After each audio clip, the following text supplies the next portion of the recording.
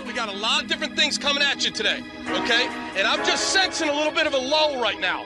That. We don't got time for that. All right? Let's go. Crank it. Crank it, Glenn Cross. Woo! Ladies and gentlemen, can I please have your attention? I've just been handed an urgent and horrifying news story. And I need all of you to stop what you're doing and listen. You're listening to Rock Chalk Sports Talk with Derek Johnson and Nick Springer on FM 1017 and 1320 KLWN. Depend on it.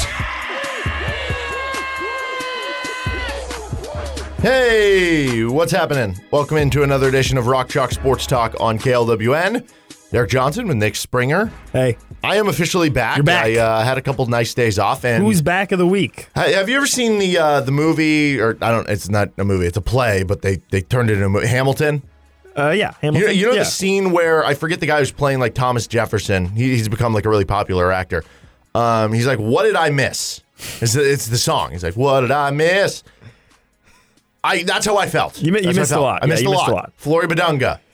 Picks KU. Badunga or Badunga. We're not really 100% sure. Oh, it could be Badunga? I've seen more people say that it might be Badunga. Oh. Which Badunga dunk sounds way less cool. That doesn't work. I don't like that. I don't like that one bit. We're going with Badunga, and I don't care if it's wrong. Because you have to say that for Badunga dunk. Otherwise, you have to go with Flory Flush. Yeah, I agree. Okay. I agree with that, yeah. That happened, and that's great for KU. He's someone who I think is going to have a very bright future. Obviously, it'll be interesting to see what that means for Hunter Dickinson. Does he come back another year? Yeah. Does Flory Badunga have multiple years? Is he going to stick around college? I mean, could be, yeah. As much as you view all top 5 recruits as being guys that are typically one and dones, he also is an undersized center, so would it be crazy and who doesn't shoot the ball? And some of the comments that he has made has suggested that maybe he would be okay with being more of a developmental type player if you look at some of the comments he's made. And he's also talked about how his education is a big priority, so that may influence if he maybe wants to stick around for a little bit while to a little longer to continue with his education to get his degree and everything. So it's a very interesting case, and I think it doesn't really signal, to me, it's impossible to signal one way or another that, Hunter Dickinson's gone. Hunter Dickinson's whatever. Like, I mean, he hasn't even played a real game yet. So who knows? I'm sure Bill Self probably talked to him and was trying to figure out kind of what his thoughts were on going into the season. But, dude, who knows? You haven't even played a game yet. Yeah, you don't. I'm sure the staff probably is telling him we're expecting him to leave, but they're probably like, there are a couple ways you can go about it. It could be a Mackenzie Mbako situation where Mbako saw, hey, Filipowski's coming back. Mark Mitchell's coming back. Like, okay, I'll ask out of my NLI. Could be a situation where he is comfortable, like, playing if hypothetically, again, Hunter Dickinson did come back another year, which I don't know that I'm expecting that. You do UConn thing. Sunogo, Klingon, it worked just fine. Klingon, yeah. Yeah, Klingon was only playing 12 minutes a game, but he could have been a first-round pick. Yeah, Klingon was only playing 12 minutes a game. Yeah. I hate you. By the way, RCST is brought to you by 23rd Street Brewery. It's going to be a fun show today. Henry Greenstein of the Lawrence Journal-World, KUSports.com, is going to join us at the top of the 5 o'clock hour. We have more stadium press conference announcement audio that we're going to get to you coming up later this hour, and actually our next 2 segments. We have one more RCST trivia football playoff matchup. We're going to have another KU football superlative segment. I've got my 5 best and worst things, or I don't know, 5 best things, 5 things I have the biggest questions about still with the stadium coming up, and Chris Harris audio. Also, today is KU Football Media Day, so we got to hear from a bunch of players. We got to hear from both coordinators. Got to hear from Lance Leipold. We'll share that Lance Leipold audio later in the show. Nonetheless, though, I do want to talk more about the stadium. Yeah. I obviously wasn't here. Yep. I think this is interesting because, I don't know, I personally... You have some opinions. I am not the biggest fan of the stadium. Now, to be clear, the questions I have about the stadium, this is still an overall, I'm okay admitting, like, this is still an overall good thing. I'm not trying to say this is all bad, this is blah, blah, blah. I would just give this a grade of a C+. It is a passing grade. You passed. You are getting stuff accomplished. You're getting your degree. You're getting everything you need to do. But there are a lot of questions for me here. Yeah, I think from KU's perspective, yesterday probably went about as well as they could have asked for with the rollout of it. I mean, this is something that I talked about yesterday while you were gone, but this is something that based off the rollout and the website and everything, that clearly a lot of thought was put into it. Clearly there was a lot of planning involved with the rollout of it. And the execution of it, I think, from KU standpoint, went pretty well. They had it was pretty much a good success with the announcement. I think there was a lot of good info put out about it. So I think there's a lot of positives from KU's standpoint of the rollout. And I think the general fan reaction was overwhelmingly positive just in the moment because this is something that I think a lot of fans have been starving for a long time. We'll get to the Chris Harris stuff, but Chris Harris talked about how, this has been something that people have been wanting a new stadium, have for 15 years. Back in 2008, 2007, 2008, 2009, when KU football was on a little bit of a run there was talk of a new stadium. Every couple of years, there's been a talk of a new stadium. And every couple of years, you had some sort of, half attempt at trying to do something cool. The field goal club, whatever, this, that, or the other that ended up, kind of flopping, basically. So my big takeaway was, it's clear that there's been a lot of time and effort put into this from a lot of different parties, whether it's Travis Goff, whether it's Douglas Girard with the rest of the KU support and everything like that. And it's clear that there is a vision of what they want this to ultimately look like. And I think you have to be excited about that if you're KU because, you have one of the oldest stadiums, one of the crappiest stadiums probably in Power 5, I think, at this point. And so the fact that you're going to get something that's new and unique and very, very bold and ambitious, I think, is very, very exciting. Now, the question does become, will there be execution on that? Will the stadium look like what the rendering look like? Is everything going to come together the way that KU hopes it is? And for now, I think you have to have a little bit of confidence that will be the case just because of how much, again, time was put into the rollout. This is something that's been in the works for a long time. And the fact that they put so much effort into that leads me to believe that there's going to be that same level of effort and attention to detail that's going to continue in the actual process of trying to get this thing done. Yeah. Again, like you say, it's a good thing. It's a good thing you need a new stadium. Now you go from being, like you said, like maybe one of the worst stadiums in the conference to now having a new stadium. Oh, definitely the worst stadium in the conference. That's going to be a talking point on TV broadcast. That's going to be a talking point about why maybe ESPN or Fox or whoever is going to be like, yeah, let's make this, primetime game because you're unveiling a new stadium, right? Like that's something they can talk about. Something that you could get talked about on College Football Live or I don't know, College Game Day or something like that.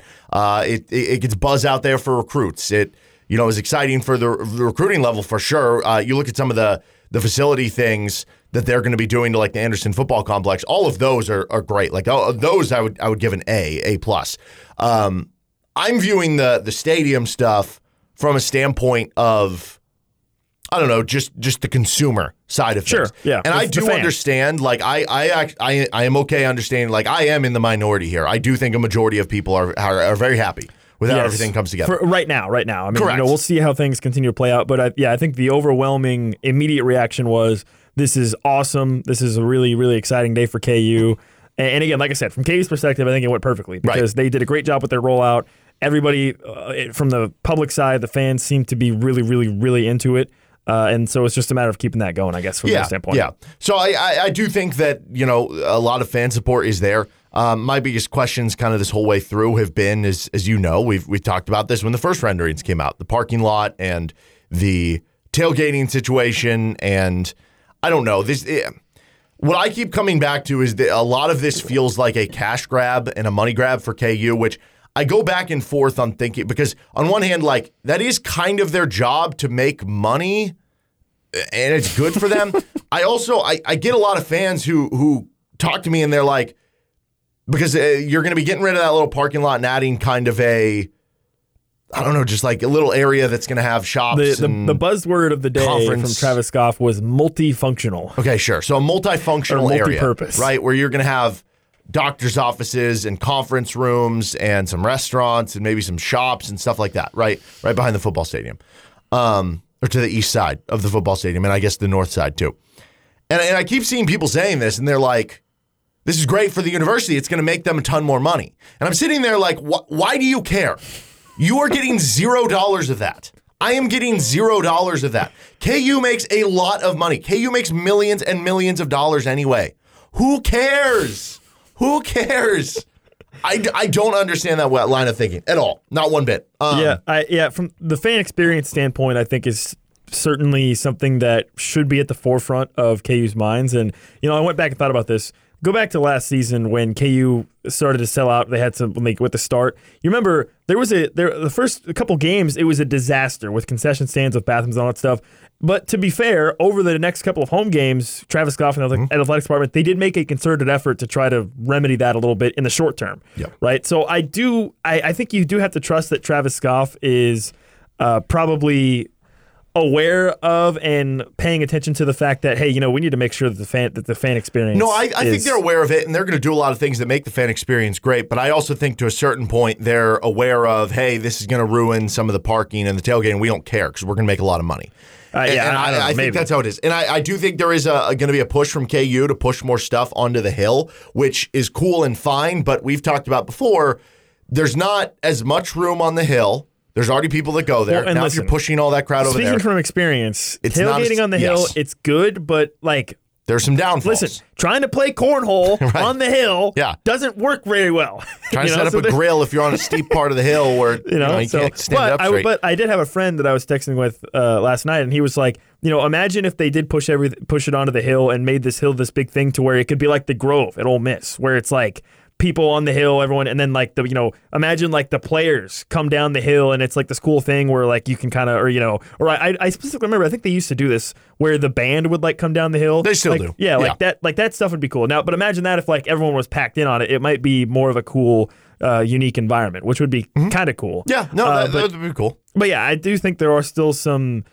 questions about that, and I guess maybe one of my concerns is that I think it's obvious that Travis Goff was very much trying to hype up everything else about the project besides the stadium. Yeah, so I actually like the in-stadium stuff. Yeah. I'm not a fan of the lights. I know that's probably the most polarizing part of the stadium for most fans. I honestly, when I first saw the renderings, I didn't even think about the lights. I was like, whatever, it's lights. Who I cares? thought they looked weird, but whatever. I actually like the in-stadium stuff. You're not going to be looking at the stadium from the sky view. You're going to be. It doesn't I guess. The lights were the last thing that I thought of. Yeah. I don't know. I do like the in-stadium upgrades. I like you talked about the concessions, bathrooms, all that stuff is good. 50% increase, seat room, leg room, all that stuff. That's great. That stuff sounds all good. That is great. My biggest issue does come back to the tailgating side of things because this is my view of things. And this is fine. Not everybody has to agree with this. I understand, again, I'm in the minority here. First of all, the parking situation, already sort of a mess. I mean, there's not a ton of places to park. No, you're in the neighborhood, right? You're maybe on the other side of campus. I don't know about you, but I've had times before where I've had to park on a side street that's a mile away. Oh yeah, and then you have to make a long walk, right? Yeah, no, I know lots of people that do that. And I don't know how many cars fit into that parking lot that they're going to be getting rid of. Thousands? I don't know either. It's not honestly a huge amount, but it's enough. But now you have all those cars. You might have to park even further out if you get on side street because all those cars are going to be divvied out other places. Potentially, we don't. I guess there's also possibility that they add a parking garage there, which that would be helpful. But also, if you've ever parked in the Allen Fieldhouse parking garage, it can take you 30 minutes to an hour to get out of that. I'm not looking forward to that at a KU football game if that is the case. My thoughts with the parking is this: it's something to where you just have to know that is going to be built in when you're going to a game. And I get that, but it still sucks. That's not just KU. That's when you're leaving a Chiefs game because their parking situation's a mess. It takes forever. It sucks. But listen, my mentality is I just go in knowing that's going to happen, and I'm fine. I'm cool with it. Okay, see, that's what you've experienced that your whole life, and then be like, oh, I'm going to be home in 15 minutes after the game. No, that's not how it works. This is the problem. You've experienced that your whole life, so you're building in the fact that you're assuming that every game you go to is going to have crappy parking like that. Every game I've gone to does have crappy parking. There are lots of other places across the country that operate where that is not the case. Okay, and then it's beyond that. You had that area. That area was where a majority of the tailgates were, and it's not just that's where a majority of the tailgates were. It's that's where a majority of the season ticket holders who have stuck around through the 2-10, the 0-12s, the 1-11s. That's where a majority of them are. It just is. And so the equivalent to that is if you own a restaurant. And let's say your restaurant, you had this couple who consistently frequented your restaurant and they came every week and they ordered all your food. They were nice to the staff. They tipped super well. They were super kind to you. They always ordered food. You had to go through, over the course of a decade, you had to go through renovations. You had mold issues. You had times where you had to close as a restaurant. You had times where you had to fire your chef. You had all sorts of issues with your restaurant, but they stuck through. And then all of a sudden you get this 5-star chef who comes into the building, and you become this, elevated restaurant. And all of a sudden you tell the couple, hey, your favorite seat over there? You can't sit there anymore. Hey, your favorite dish on the menu? You can't have that anymore. That's the equivalent here to me. I think that's a little extreme, but I understand. It is a small number. It could only be 500 to 1,000 people to 2,000 people that are impacted by this, that are tailgating in that specific area. But that is also your top audience.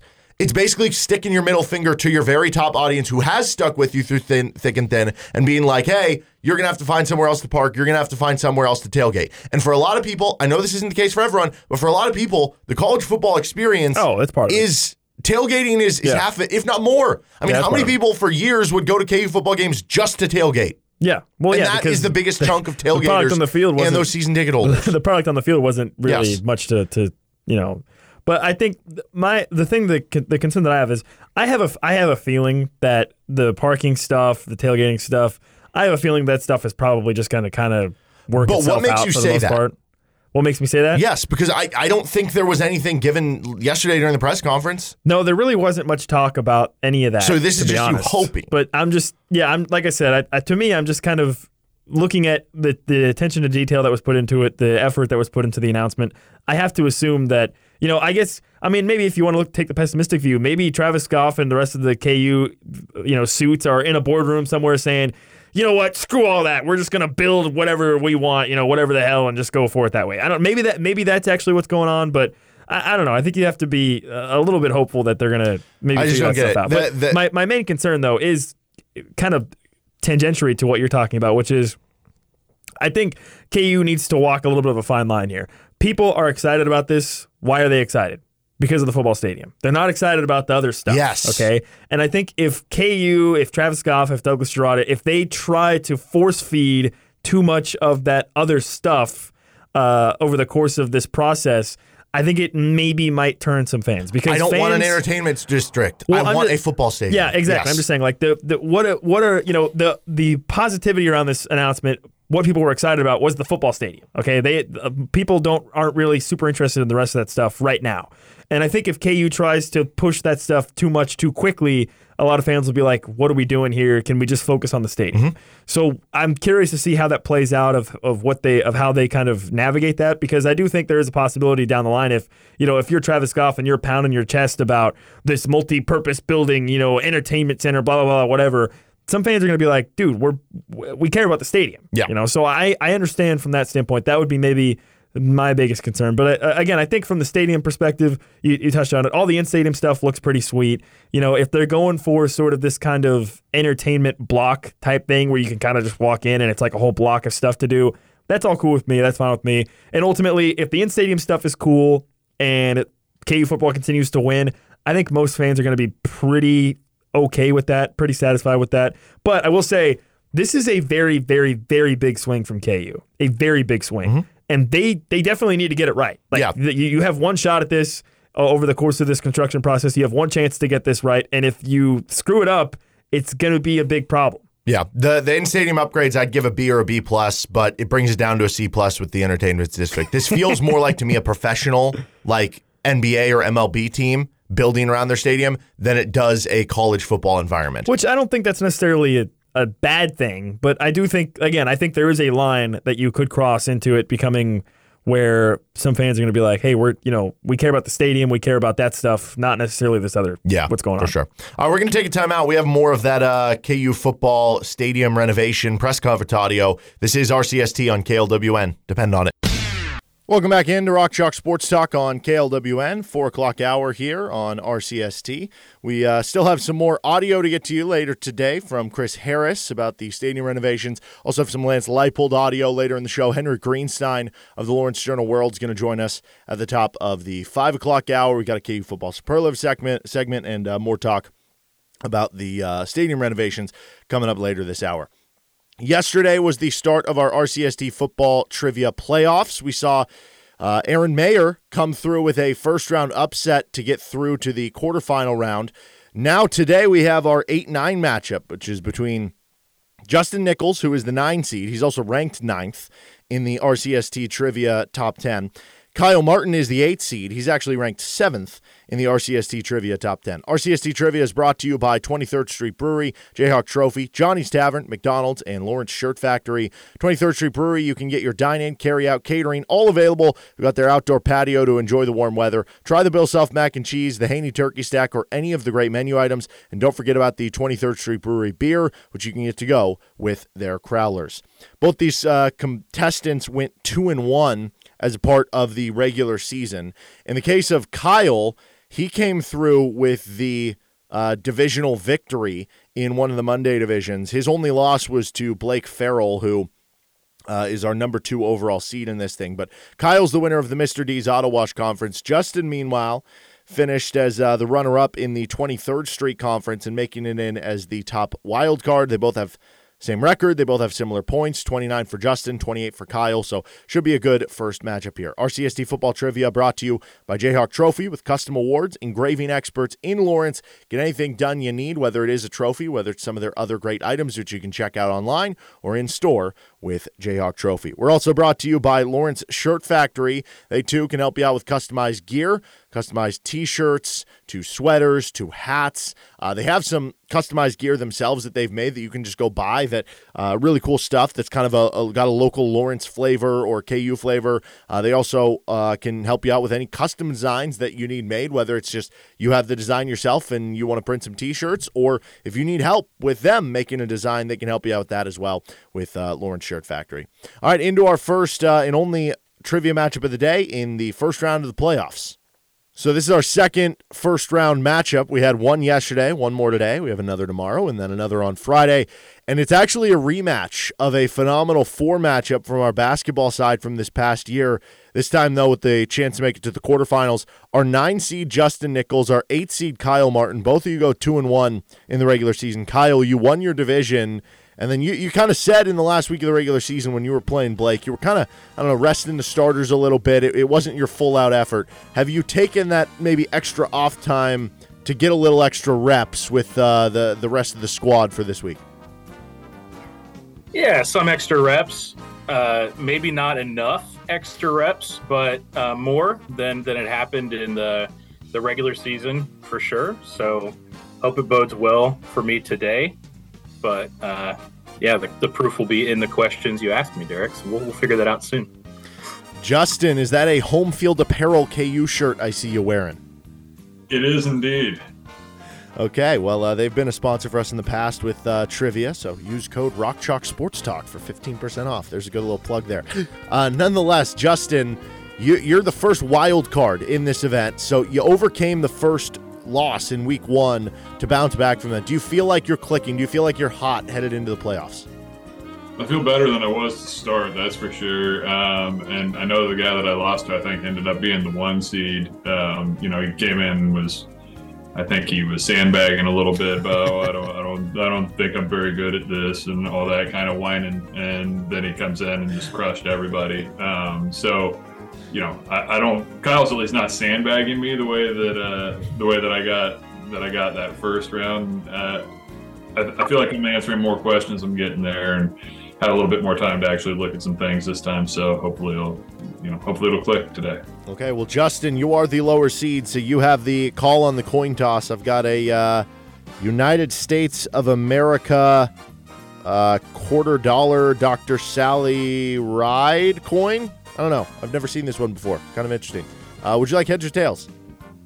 I'll go heads. Nope, I dropped it. Got to reflip. There we go. It is tails, actually. Heads and tails look very similar. It is tails. So, Kyle, you have the option. Do you want to go first or do you want to go second? Man, Derek, things are looking up. First time there's ever been tails, I think, in a coin toss with me. So I'll go second again, see if it works. Okay, second it is. Do you remember who went first and second in the basketball matchup? I went second, and it worked out really, really well for me, as we all remember. All right. That means, Justin, you're going to start things off first in the easy round, first quarter play. These are worth 3 points. Your first question, Justin. What FCS school, nicknamed the Bears, does Kansas play week 1 of the season on Friday, September 1st? Missouri State. That's right, Missouri State, the correct answer, and that's not too far away from right now, a couple weeks from this Friday. Okay, Kyle. Would you have accepted Southwest Missouri State if I had called them by their actual name? Is that what they actually are? I would not have known that, so you would have had to, I guess, convince me that that is the case. So that's what they used to be called. Okay. So that's like when Memphis was Memphis State. All right, Exactly. There's a good bit of trivia there. All right, Kyle, your first question. What Big Ten school does Kansas play in week 2 of the regular season on Friday, September 8th? Yeah, Kristen Martin and I are going to Colorado for a concert Friday night because I thought the game would be Saturday, so I will be missing our game against Illinois.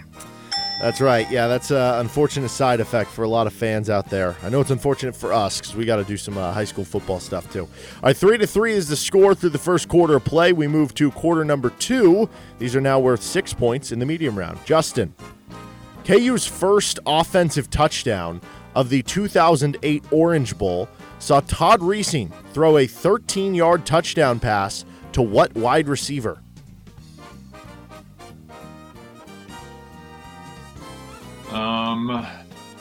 There's some obvious options there.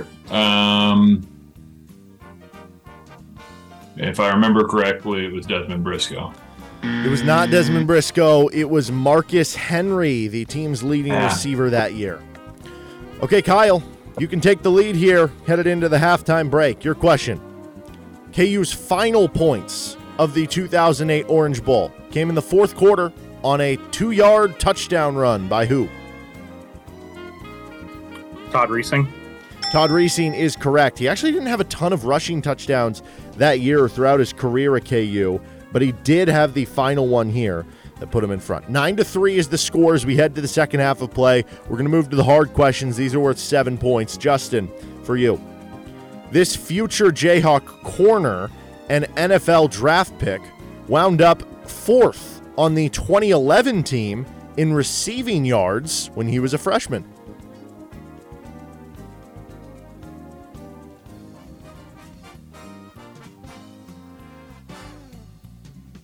I feel like I'd... Is that Ja'Cory Shepard? That is Ja'Cory Shepard, the right answer there. Yeah, he, I guess, started as, I don't know if he was a receiver or they tried to make him a two-way player in line with Aqib Talib and Charles Gordon. Okay, Kyle, your question. You trail 10-9, so this one to go back in front. This former Jayhawk quarterback wound up 2nd on the 2011 team in receiving yards when he was a junior. Cale Pick. Cale Pick is the correct answer.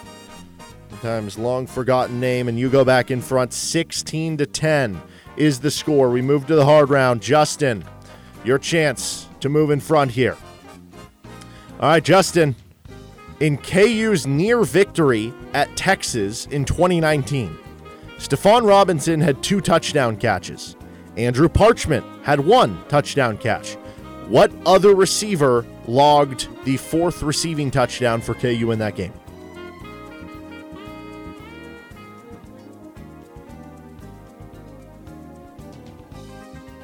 Oh, boy.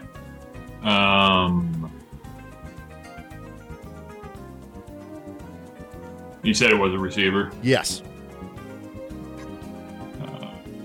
10 seconds. Ezra Naylor. You're on the right track of a maybe forgotten receiver. The correct answer, though, is Colby Williams. TK Williams, the right answer. And Kyle, you have won your matchup here. Would you like to answer a really hard question just for fun to try to get a perfect score? Absolutely. Okay. In KU's near victory at Texas in 2019, what Jayhawk intercepted Sam Ehlinger?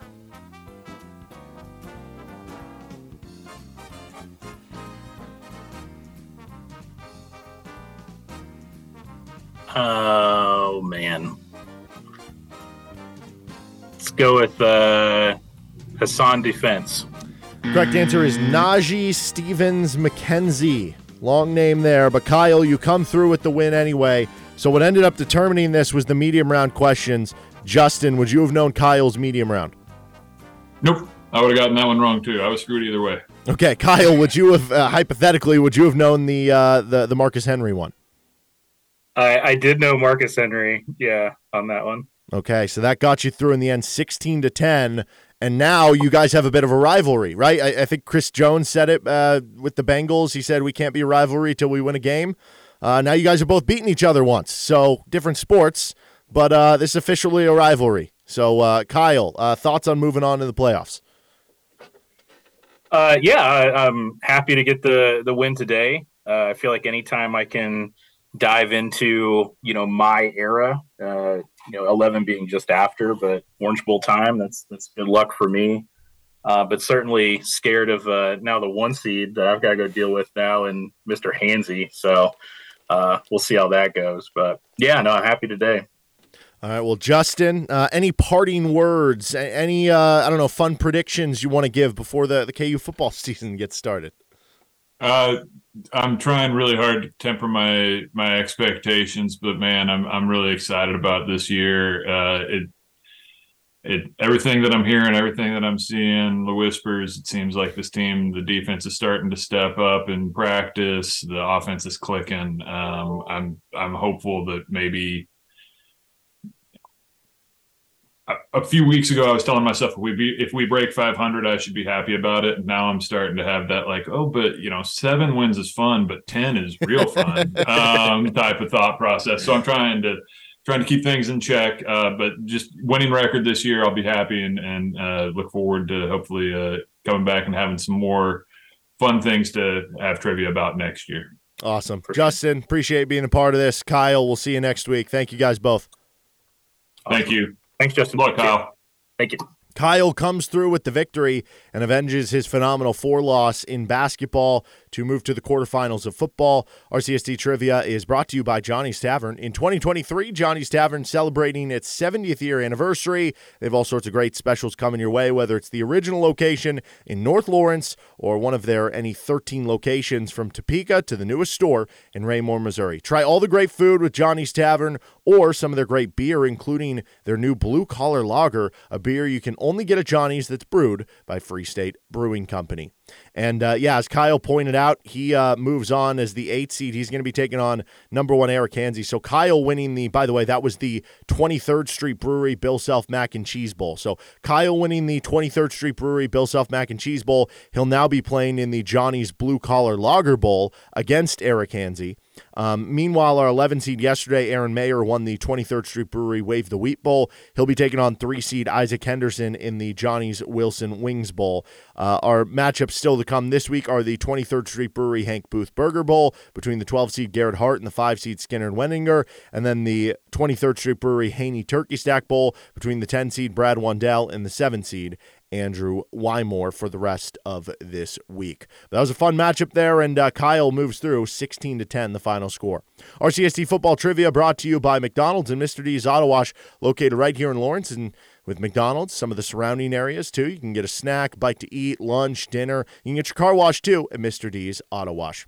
That'll do it for trivia today. Another matchup coming at you tomorrow. We got more KU football talk, more KU football stadium talk. Henry Greenstein's going to join us at the top of the 5 o'clock hour. Lance Leipold audio coming up in the 5 o'clock hour. Plenty more coming at you here with Rock Chalk Sports Talk. You're listening on FM 1017, 1320 KLWN, KLWN.com, and the KLWN app. Depend on it.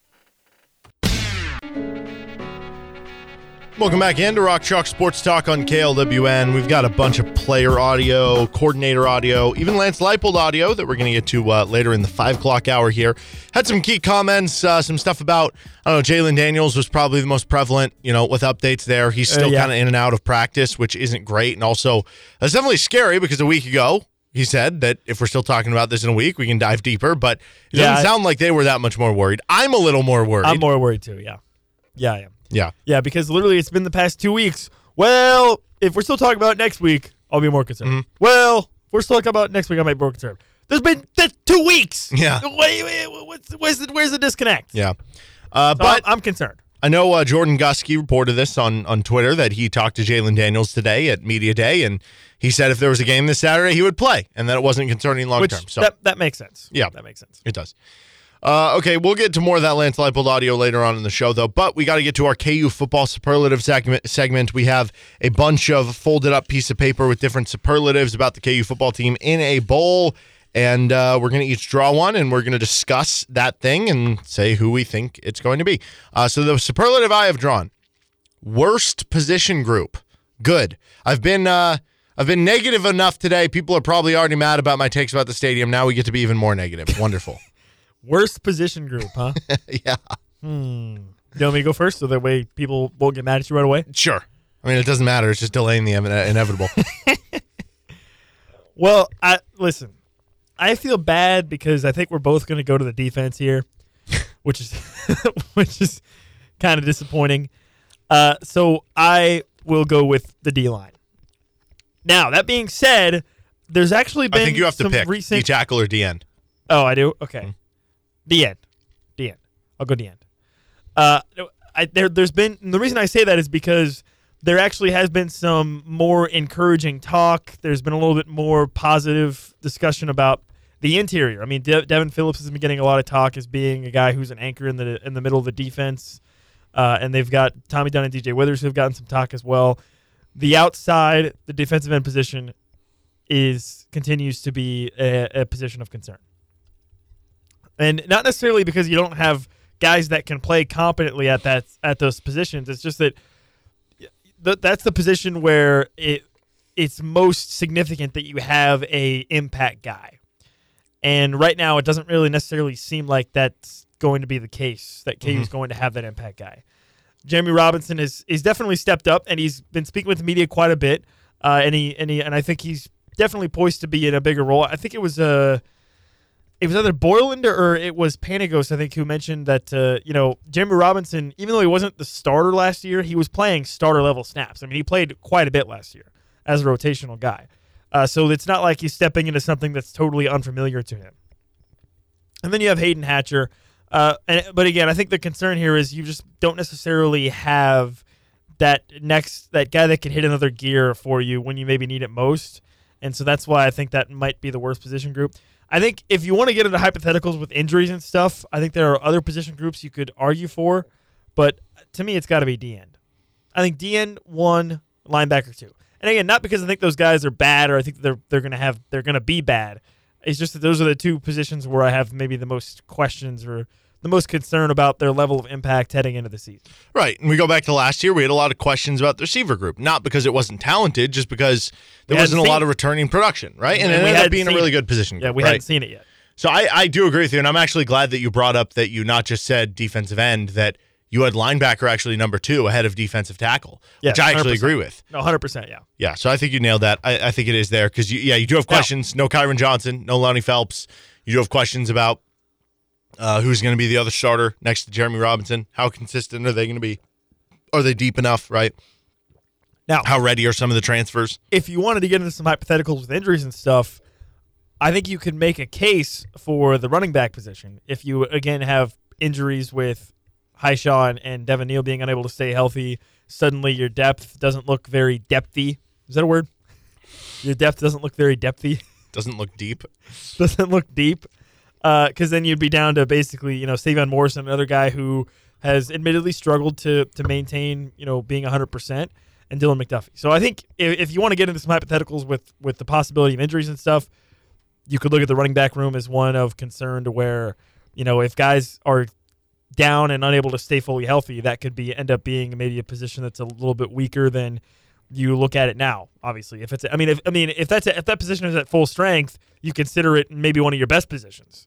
But again, if you want to get into hypotheticals of injuries, but I think just looking at it straight on from how it is right now, D end is 1 and linebacker is 2 to me. Not necessarily because I think those guys are bad. It's just that who's going to be the impact guy from the defensive end position? Those are positions that you need. And then at the linebacker position, the reality situation is that position group for KU has been one of the worst in the conference year in and year out. And that's a concern. Now, I think they have a chance to be a little bit better this year, but can they do that? Remains to be seen. could you, if you said, going back to the conversation about what you just said with injuries with the running backs, if you applied that to quarterback, obviously if everybody's healthy, it's a strength. But if you end up having the offensive player of the year, right? But if you end up having, if Jalen is injured, like he possibly could be right now, and you have Jason Bean as the starter with a freshman walk-on as the backup, that's a little scary.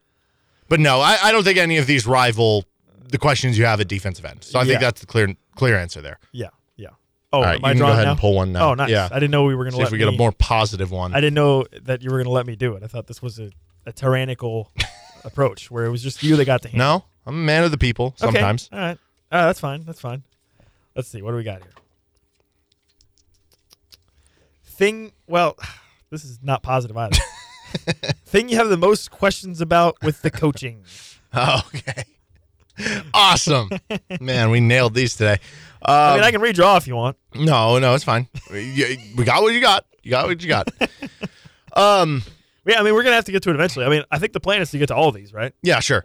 So there's a couple ways you could go with this. One, and these don't even have to be negatives. We could frame them in a positive light. No. Like, one, what is the impact of Sean Snyder going to be on the special teams? That's immediately where I went to, yeah. Yeah. Also special teams. You know, that is a question about the coaching. How impactful is he? How much is he going to impact how much of a difference how you do, is right? it going to make? How helpful is that going to be? Yes. That's a very fair question.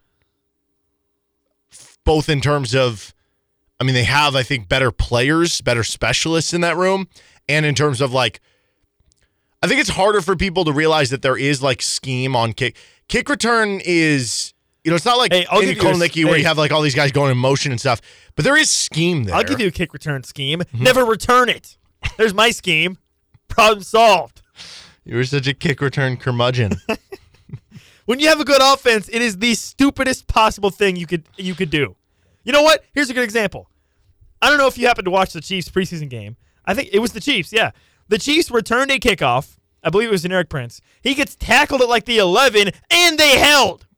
They held, and he got tackled at the 11. I actually think you should return every kick in preseason. No. It's preseason? I mean, okay, why would fine. you not Preseason, fine, get the whatever. reps? Sure.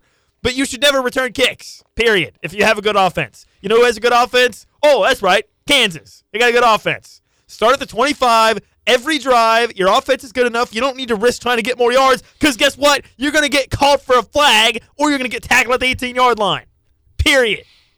Mm-hmm. It's ridiculous. Okay. That's my kickoff return scheme. Well, don't do it. We'll see if somebody hires you as their special teams coordinator. They're like, why did we hire this guy? What is his scheme? What is his background in football? He's just like, well, we just believe in his philosophy. Don't return kicks. That's the first meeting of special teams day. Is yeah, just, the first meeting don't do it. Yeah, the first meeting is nobody block. Yeah. I'm going to put nobody back at the goal line. We're not going to field anything. We're just going to run our offense out there and start at 25 every time. No, but yeah, that's an interesting question. Like, how much will he impact it? How much can he boost up the special teams? Which, to be clear, I don't think is he allowed to do anything like during games? I don't believe so. I think sideline. technically he's like an analyst. So I don't know what the exact rules are. I don't know the NCAA stuff. Yeah. I know he can probably help out with like game planning and, you know, basically helping coaches in a certain sense. I don't know what he can do on the field. I believe, or like during the game. Yeah, I don't know. I don't know the answer to that. Yeah. Nor do I really care how KU like I don't mean that from a crass way. I mean like I don't care about the NCAA stuff. I just whatever. I don't know. Whatever. Anyway, No, I get it. I think also there's probably going to be a question about. Okay, I want to get out in front of this now because this is actually something that I think is going to be pretty popular among KU Twitter, and just KU social media and KU, you know, some of the public, because we saw some of it actually last year. Okay.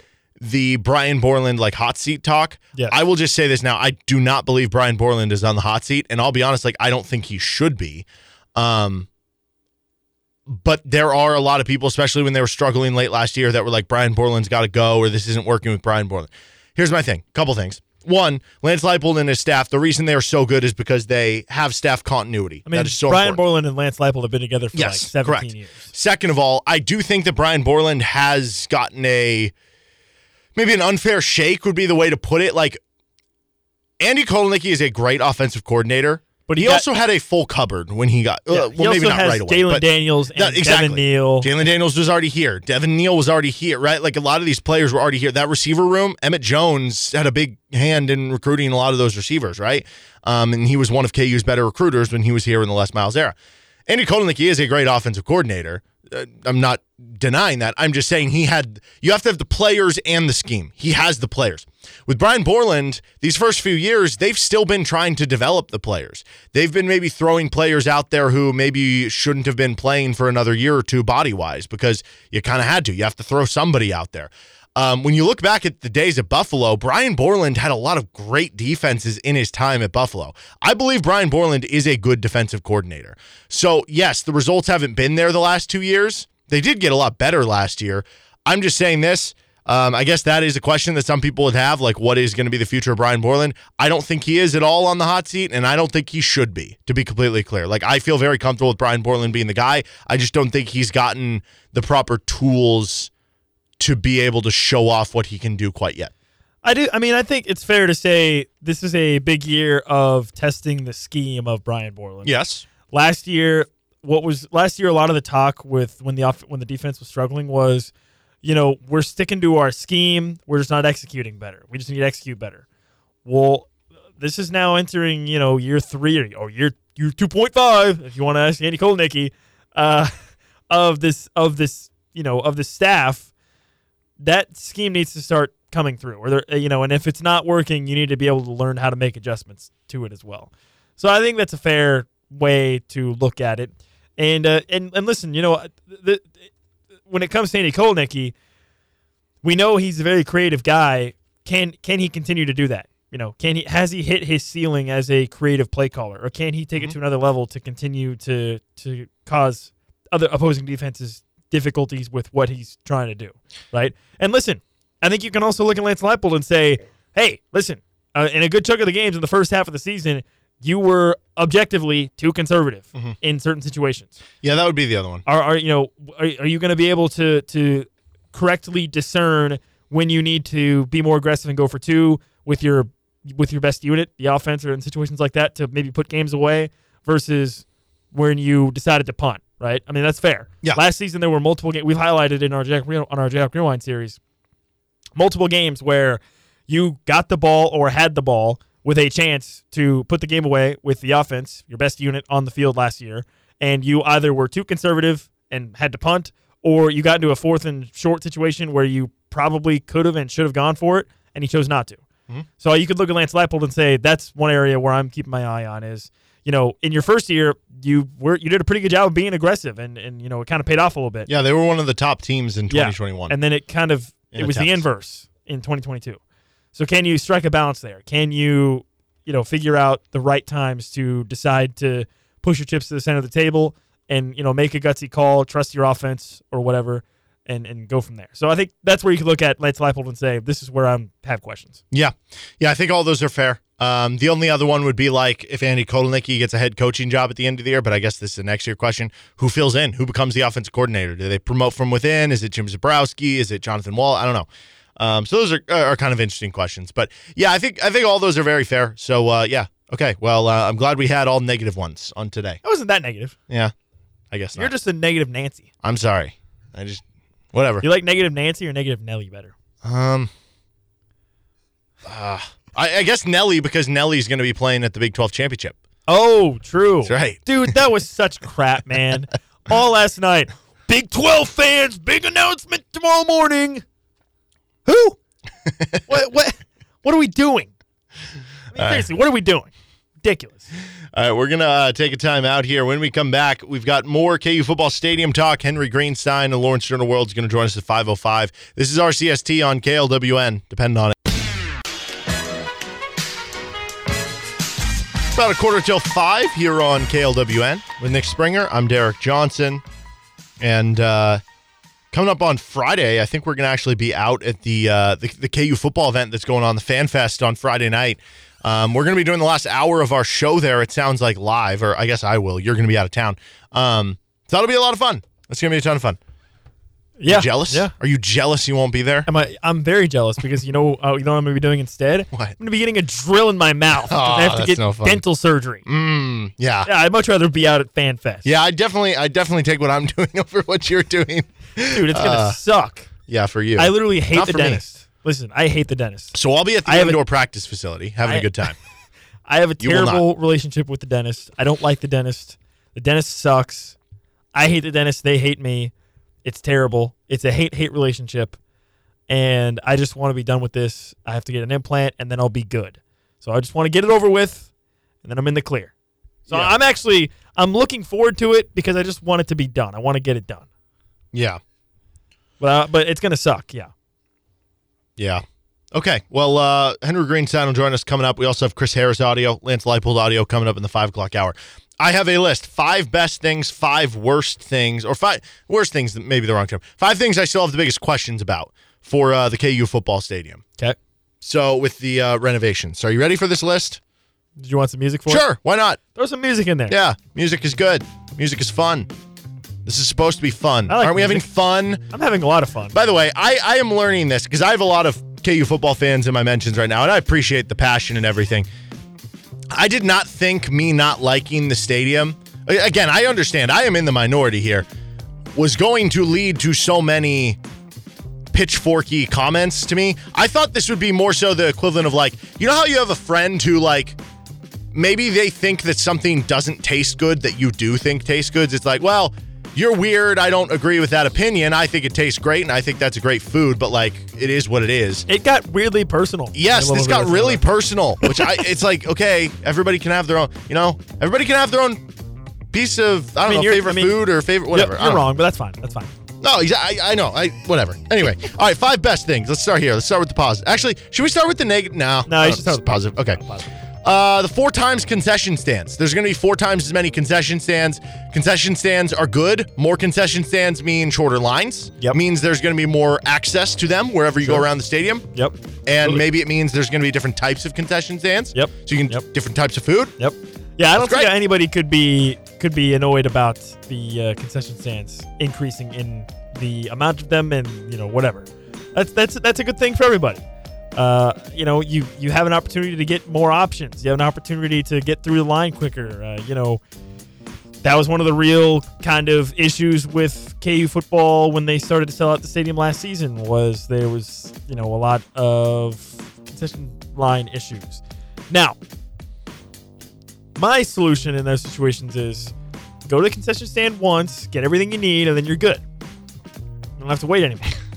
That's what I do. Okay. Do you wear a diaper too so you don't have to go to the bathroom? You just stay in your seat? No. Oh. Well, if you're trying to minimize your trips. No, you go to the bathroom once. You only go one time? During the game? Well, it depends. It just depends. How many are you imbibing in some cocktails? No, I'm not. Okay. Well, I drink water, though, because it's hot. Or if Okay. it's, whatever. All right, another great thing about the stadium, 50 times bigger seats. So Well, no. yeah, this is the wrong way to put it. 50%. Did I say 50 You said times? 50 times. That would be wild. Could you imagine? Could you imagine? Dude, the stadium would hold like 10,000 people. Yeah, One that seat actually would be kinda like... fun. Each seat would be a throne. That'd actually be kind of cool. By the way, the lights, I've mentioned this before because I don't have the lights on this. People have mentioned, because I don't think the lights look like super good. Some people have mentioned it's supposed to be like wheat. Yeah, it's right? like waving. It's like waving the wheat. Waving the wind wheat. blowing.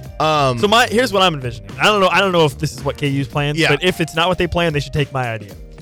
What you do is, especially if you play night games there, because that's when you use the lights. You can coordinate the lights, like when KU scores a touchdown. You can looks like coordinate they're the waving. lights to flash certain ways to where it looks like while Maybe. the fans are waving the wheat at the same time. I think it'd look pretty cool. Maybe.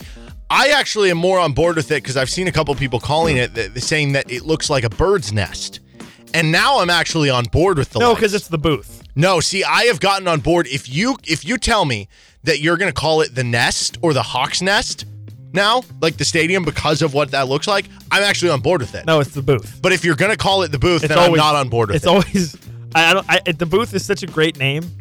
That's just what it is. Well, no, I'm just saying, if you're going to call it Memorial Stadium or the booth or whatever, and you're not going to acknowledge it looks like a bird's nest, I think it's kind of lame. But if you're going to acknowledge like the pattern makes it look like a bird's nest, I think you play into that. And I think imagine calling it like the cage. It looks like a bird cage. The Cage, that is an awesome name for a football stadium. I am 100% on board with that. No, I like the booth better. I like the Cage. That's sick. The Cage?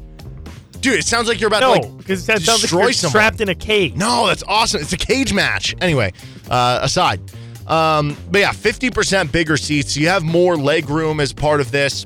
And I believe there's going to be seat backs around the whole stadium. Yeah, and that'll be good because there's a lot of just like kind of the bleacher seating, and it's benches. nice to have seat backs, especially someone who has a bad back, right? So that's good for me. So I'm a big fan of that as well. Other best things about the stadium. The third part of this, suite and club seating options. There's going to be more of them. Well, I talked about this before. I don't know like if the you diversity. noticed, but the press box is also going to be integrated into the middle section. Did you notice that? No, I didn't. Was that confirmed? Well, in the renderings, there's no press box. Well, that's what I was wondering because there is the one rendering where you can see there's a press box in the corner of the end zone.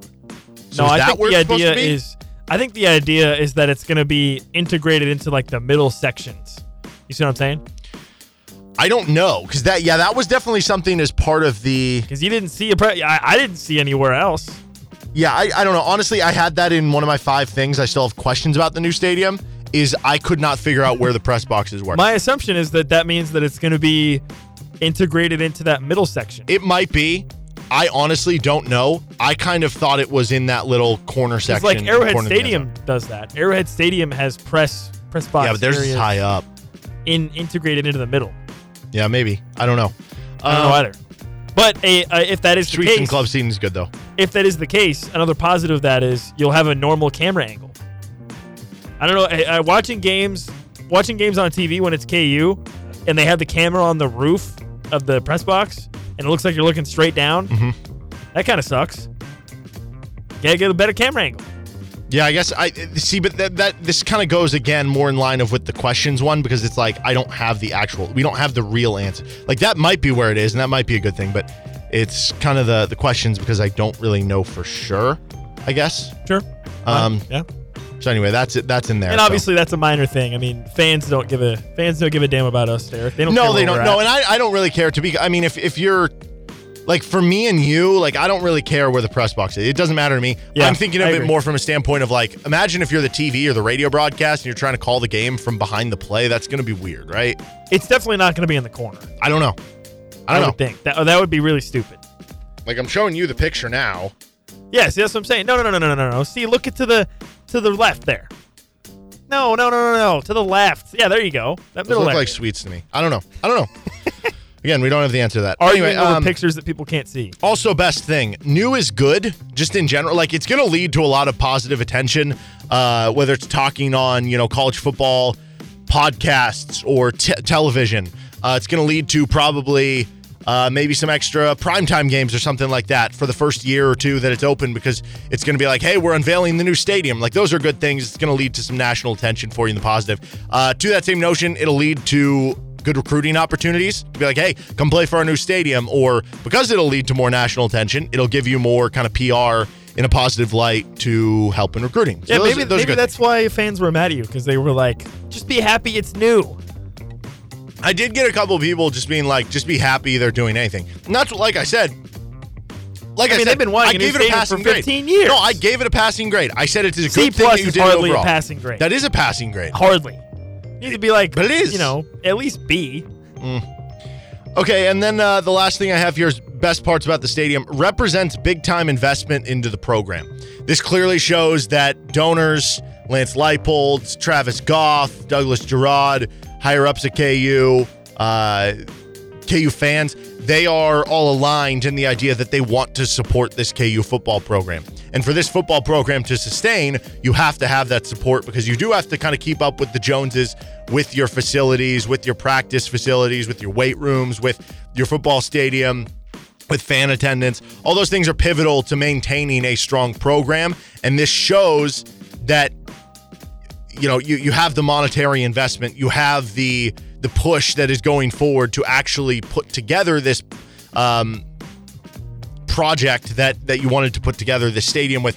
So having that big time investment and showing that in this kind of form is obviously a great thing. Oh, 100%. I mean, we kind of touched on it in the open with the fact that there have been multiple sort of mini KU football stadium projects over the years that have been kind of half done, half baked, so to speak, with like the field goal club, with like the crap with, not even like bothering to tarp over the seats in the stadium where people can't sit, and, stuff like that. Stuff that's like, there was clearly an attempt, but it was so barely even attempted that it's just, it adds to the mockery of the whole thing.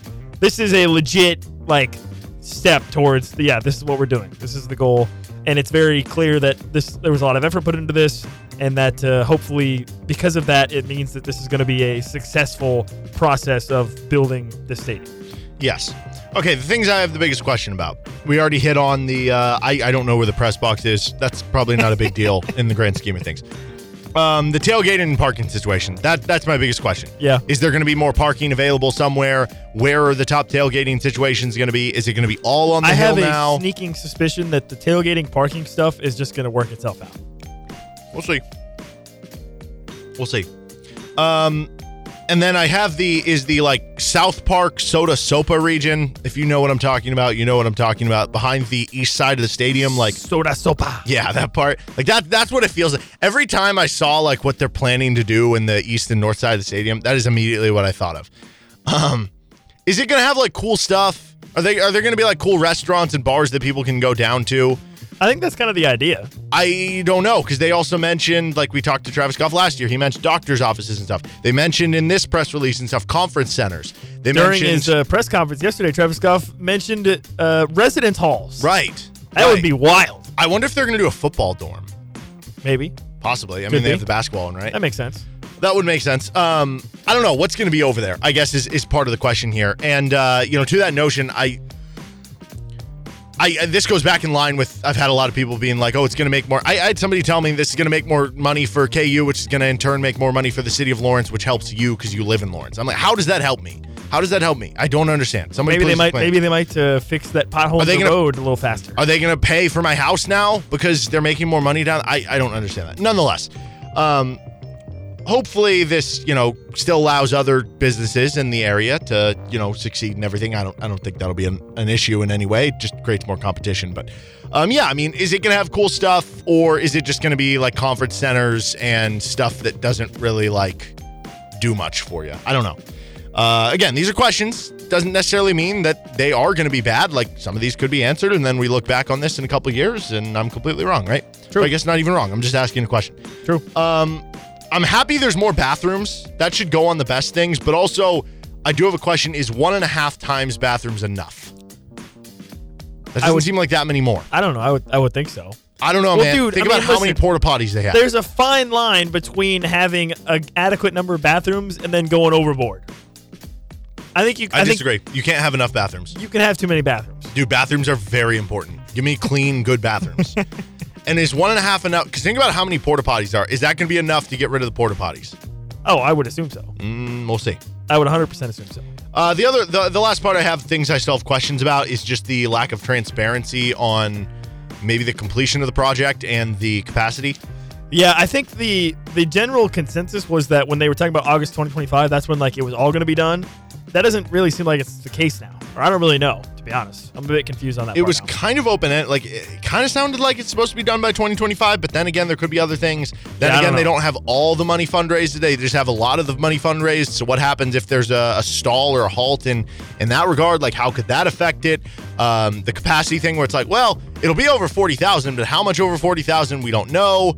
I don't know. A lot of questions there about what exactly that's going to be. And I do think it's funny that we go back to the LJ World article with the original rough draft, the renderings, and it was 39,850 people, and everybody got up in arms of being like, this is tiny. And KU has adamantly since then kept repeating the phrase that it will be above 40,000, when in reality that's only 150 more people than that first rough draft that got everybody up in arms. Yeah, but doesn't this goes back to our discussion about when you're getting close to football, 4 weeks versus 3 weeks? Yeah, I guess. Doesn't 40,000 No, it does. sound It does. way better than 39,000? It does. And to be clear, I actually don't really care if it's 39,850 versus 41,000. I just think it's funny.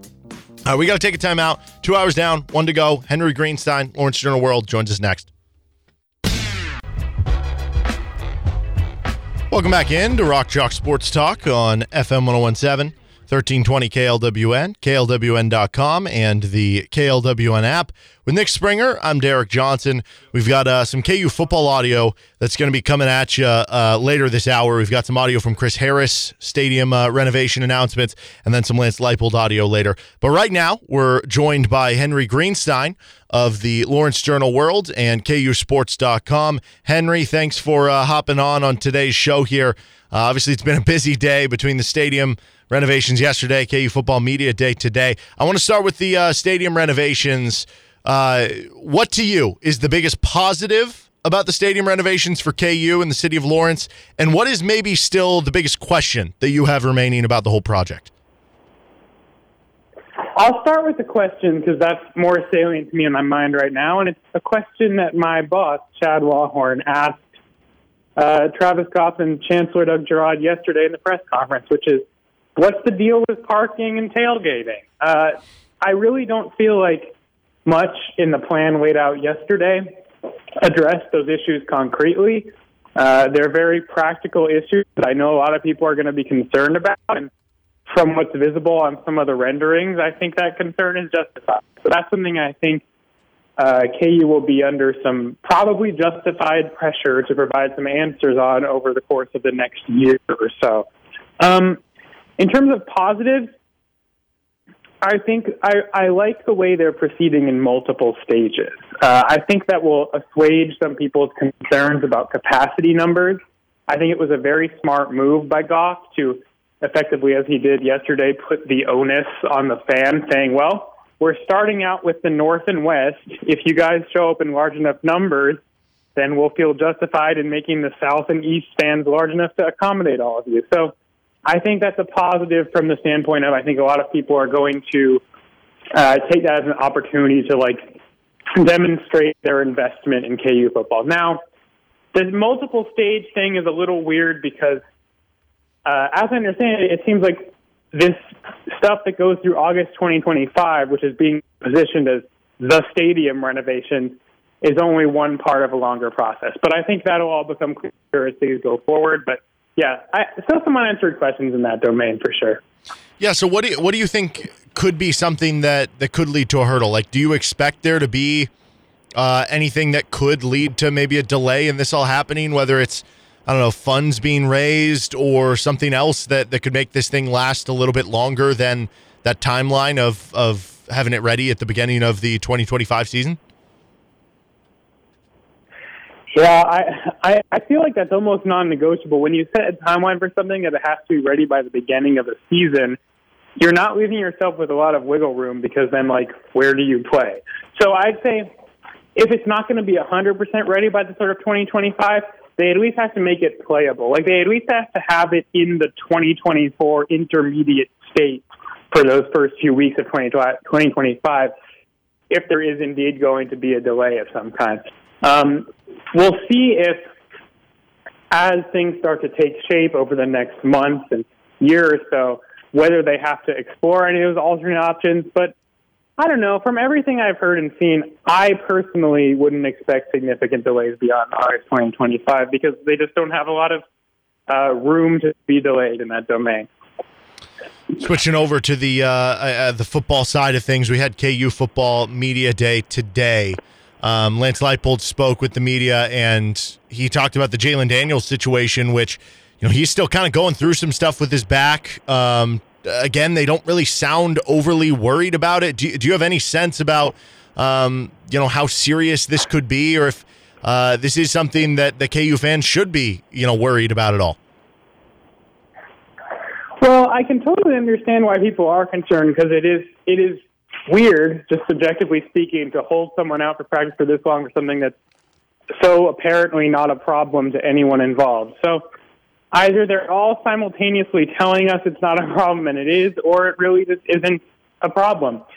From everything I heard today, from all the coaches, also talking to Jalen himself, I don't think it's a concern. And then later on, after talking to Jalen, I went on and thought he'd answer some questions from my colleagues where he said if there was a game Saturday, he would absolutely play in it. I think if you're hearing that, that can help you ratchet down any level of concern you might have about Jalen's readiness. I think, and this is something we've brought up before, and you guys have talked about before in the show, I think because the player is Jalen Daniels, not just because he's the quarterback, which is the most highly scrutinized position, but also because it's Jalen Daniels, a player who has had injuries in the past, the level of scrutiny is much higher than if it were anyone else on the entire roster. But I think at this point, that scrutiny can maybe start to ease off a little bit. Well, we got to talk to a lot of different players today as we ramp up and get closer to the season. Is there somebody on the team who maybe just their story, whether it's the background that has led them here or, I don't know, their athleticism, their talent, that kind of to this point is intriguing you most about how they're going to perform and what they're going to do this upcoming season? You know, I had quite a few guys today that fit that description. One who comes to mind, just because I was just writing about him right before I hopped on with you guys, is Torrey Laughlin. I had asked a question about him when we were talking to Jonathan Wallace a little ways back, because I had seen him mostly working out with the wide receivers. But since then, his name's been coming up unprompted quite a bit. It's a really interesting story. I mean, this is a kid who committed to KU in February 2018 when he was a two-star dual-threat quarterback, and he was the 18th commitment of David Beatty's class that year. Since then, you know, he gray-shirted.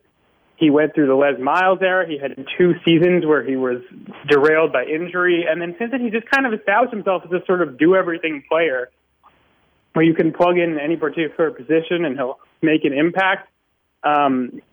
Terry Samuel said the other day he's really taking advantage of additional wide receiver reps this year, so I'll be interested to see how he fits in there. Today I saw him taking a shotgun snap, Wildcat quarterback, so maybe we'll be seeing a little bit of that. That was in the open portion of media practice today. But, yeah, I just think I always love these players you can insert in all sorts of weird situations, and I think Kansas happens to have a particularly interesting story. Besides Torrey, I spent a lot of time talking to the Hawk linebackers today, Craig Young, Jason Gilliam, and the freshman Logan Brantley. And I'm really interested to see how Gilliam does. I feel like he's sort of number 6 in the linebacker pecking order overall because of all the great stuff we've been hearing about J.B. Brown and Cornell Wheeler. But Craig Young told me just about all the sheer work he's put in, how he's, showed up early to the facility, stayed late and all that. And this is while recovering from an injury. And it seems like they've finally started to get to a point. I believe Lance Leib posted this today. They've finally gotten to a point where he's not limping after taking reps. So, yeah, Gilliam getting on the field could be interesting to watch as well. Is there a position group on the offensive side of the ball that maybe you have the most questions about at this point in time about, I don't know, whether it's you don't know who's going to play or maybe you have questions about injury or just questions in general about, how they're going to perform come the start of the season? Well, I think the offense has not given us too much reason to question in a lot of areas. I think that just by default, it would have to be the wide receivers. And exactly how that pie gets divided in terms of who gets the most targets. We can hear all this stuff about, Trevor Wilson's not just a track guy anymore. He's really settling in. And Doug Emelian's been taking advantage of reps when people are injured and all this. And even the stuff I said about Torrey Laughlin playing wide receiver, we can hear all of that. But the fact remains that Luke Grimm and L.J. Arnold and Quentin Skinner are all still there, and those are the top 3 guys from last year, and they are clearly in a tier all their own. So I guess my question is, do they continue to be the top 3 options for the entire season, or do we eventually see anyone else sort of win their way through into that top group, I guess, which to me, again, even with all this hype, doesn't seem super likely. And what about on the other side of the ball, the defensive side of the ball? Where would your biggest question or thing you feel most is unknown at this point in time be? Well, just right through our fall sports preview for the Journal World, I think the position that I found myself struggling to come to a conclusion on the most was defensive tackle. We know, I guess defensive end too, but defensive tackle, we know Devin Phillips is one of the spots. By all accounts, he's been a great leader. By all accounts, he's shared his experience. I was just talking to DJ Withers today, and he said Devin Phillips has been pulling up clips from Colorado State to show him certain things he can improve on, whatever. We know he's But besides still seeing ensconced in one spot, it's really, really hard to tell if Tommy Dunn, Gage Keys, or DJ Withers, or maybe even someone else entirely, will prove themselves most worthy of the other defensive tackle spot. And I alluded to the defensive end, same kind of deal. Jeremy Robinson we can be pretty confident about with all he's contributed to the program, but Hayden Hatcher seems like a favorite, but we've been hearing so much great stuff about Austin Booker. I think the defensive line has potential to be potentially the shakiest position group, period, for KU. And the fact that there isn't clear-cut personnel at some of the spots does not help with that image. We've heard some stuff recently, including today, about Cole Ballard kind of seeming to take down that third-string quarterback position, which, I mean, it sounds like it's far away, but if Jalen Daniels dealing with an injury, all of a sudden you're the second string in that situation. And I just find it very interesting because Cole Ballard I believe he's a walk-on. He's obviously a true freshman, the son of Brett Ballard, the former, or Chris Ballard, I'm sorry, the former Kansas City Chiefs, I don't know, assistant GM, whatever he was, now the GM of the Indianapolis Colts, and that he's kind of taken that down. I don't know how to view that because it sounds like there were some very encouraging comments today about Cole Ballard, but on the flip side, if we did see Kansas get down to their third string last year in a game where Ethan Vasco had to come in for Jason Bean, albeit just one drive, that could be a little scary that you're having to go to a walk-on freshman quarterback if you get down to potentially one more injury if Jalen is dealing with stuff over the course of the season. Yeah, I have to agree. It's a little, I don't know how I'm in a position to judge, but it is a little alarming to hear that a team has a freshman walk-on of its third stringer at this point. I think we had all just kind of been assuming that Ben Easters was in that role. I believe I had seen him taking some number 3 reps earlier on, but if they're really that impressed with Ballard, then more power to him. I got to talk to him at Media Day. I'm sure many others did as well. He seemed self-possessed. He was super complimentary of both Jalen and Jason as mentors and how much they had shown him, and I think that's great. But yeah, it's really interesting to think about if they got to that situation. If you're Lance Leipold, do you have the stomach to send in a freshman walk-on, or do you kind of default to someone who's been in the system longer? I'd be interested to learn more about the decision-making process that has led into him being the favorite for number 3. We're talking with Henry Greenstein of the Lawrence Journal-World and KUSports.com. Big picture, when you look at where this program is going and circling back to the stadium stuff, what does this say, at the very least, about KU football? Do you think from like a national or a conference level about what they are and what they are becoming as a program? Yeah, I think the important thing is, and this is going to sound weird, but the important thing is showing that they won't slump all the way back from a high water mark. Like with Chris Harris and Todd Reesing and Akeem Tlaib and Darryl Stuckey being there yesterday, the question I kept asking those guys when I talked to them is, why do you think this didn't take shape back in your day? Because they had plenty of success back then. And really what people kept telling me was it's right now with the leadership that's in place, it's kind of like a perfect storm. But yeah, I think if this project gets done and Kansas really does have facilities that are, upper echelon, I think that provides a safety net against slumping back to years of last place finishes in some sense because of the value that it has in recruiting, because of the optics of having a new stadium, because of some of the resources contained therein, like content studio, better nutrition, better sports medicine, all those things. I believe that it's sort of like an insurance policy against becoming as bad as Kansas football became in some of the years after that Mangino stretch. So that's kind of how I see this, is a chance to elevate the floor of Kansas football, if not necessarily the ceiling. He is Henry Greenstein. You can check out all his work in the Lawrence Journal-World and at KUSports.com. Henry, anything you want to plug that you got coming up?